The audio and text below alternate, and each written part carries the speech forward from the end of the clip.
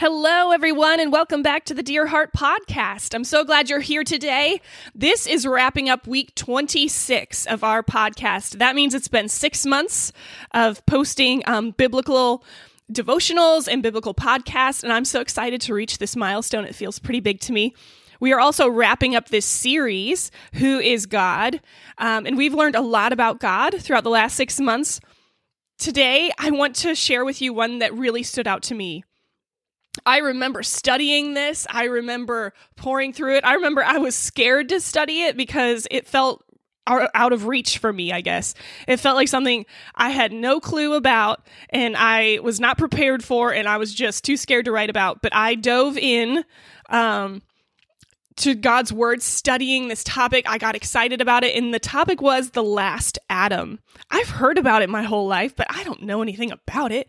So this was a really fun thing for me to dive into and research and love God more as I learned more. So I hope you're with me in this. I'm going to share one of my favorite devotionals from The Last Adam, since this is just wrapping up the whole series. I hope it just sticks with your heart today and encourages you. So Fred, take it away. Romans 5:12 through 21. Therefore, just as sin entered the world through one man, and death through sin, in this way death spread to all people, because all sinned. In fact, sin was in the world before the law, but sin is not charged to a person's account when there is no law. Nevertheless, death reigned from Adam to Moses, even over those who did not sin in the likeness of Adam's transgression. He is a type of the coming one. But the gift is not like the trespass. For if by one man's trespass the many died, how much more have the grace of God and the gift which comes through the grace of the one man, Jesus Christ, overflowed to the many? And the gift is not like the one man's sin, because from the one sin came the judgment, resulting in condemnation, but from many trespasses came the gift, resulting in justification.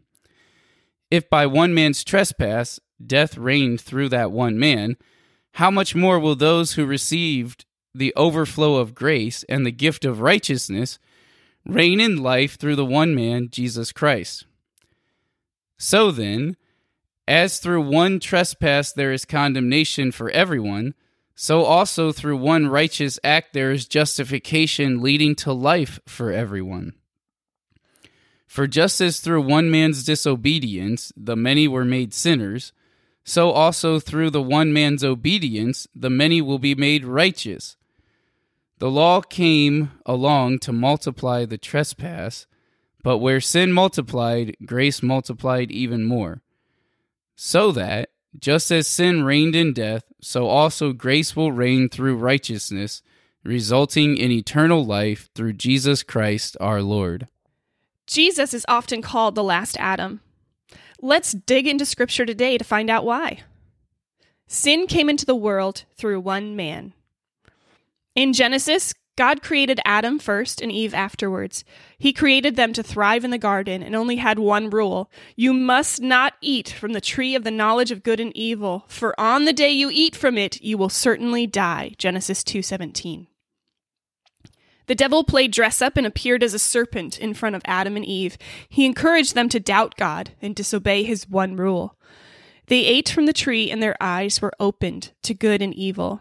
They were immediately filled with shame at their nakedness, and so began the cycle of hiding the sin in their hearts. The first Adam was the father of humanity, the first of all people on the planet. Through his actions, sin and death entered the world. Through his actions, hate, jealousy, pride, lust, and more entered the hearts of all of his offspring, including us. We are all banished from the Garden of Eden. Genesis 3:24. We're all traveling through this world full of brokenness, deceit, and pain. The first Adam invited a flood of darkness and despair into the world. If by the one man's trespass death reigned through that one man, how much more will those who receive the overflow of grace and the gift of righteousness reign in life through the one man, Jesus Christ? The last Adam, Jesus, invites redemption. Jesus shines a light on our woundedness and provides the ointment for our broken hearts that they desperately need. He changes the storyline. Where you were once destined for death and destruction, forever separated from God, Jesus took your place. Where you were once defined by your imperfections, never good enough, Jesus surrendered his perfect life. Where you were once driven by the lusts of flesh, the lust of the eyes, and the pride of life, tormented by your inner passions, Jesus made a way out. Jesus changes everything for you, for all of us. He is standing at the door knocking, ready to shower you with grace today. Turn from your sin. Let the victory of the last Adam wash over you. Let it change you. Let it inspire you. Let it transform how you live today. Let's pray. Father, we confess our sins today. We ask for your forgiveness. We know your forgiveness is full and complete, lacking nothing. It just pours all over us and takes it all away. Father, thank you. Thank you that it's limitless. It just keeps coming. Father, we celebrate your love for us and your love for every single human on this planet. That you gave your son. Jesus, you died on the cross for us to bring us redemption, bring us freedom, and bring us hope. Help us not take these things for granted. Amen. All right, so we're going to end today with a challenge. I'm going to ask you and invite you to walk in the newness of life today that our last Adam has bought for us. Don't allow your past to define you. Pray for God to release you from your shame, your brokenness, your wounds that others and you have placed on yourself. Ask for forgiveness where it's needed and pour out forgiveness on others. Today is a new day.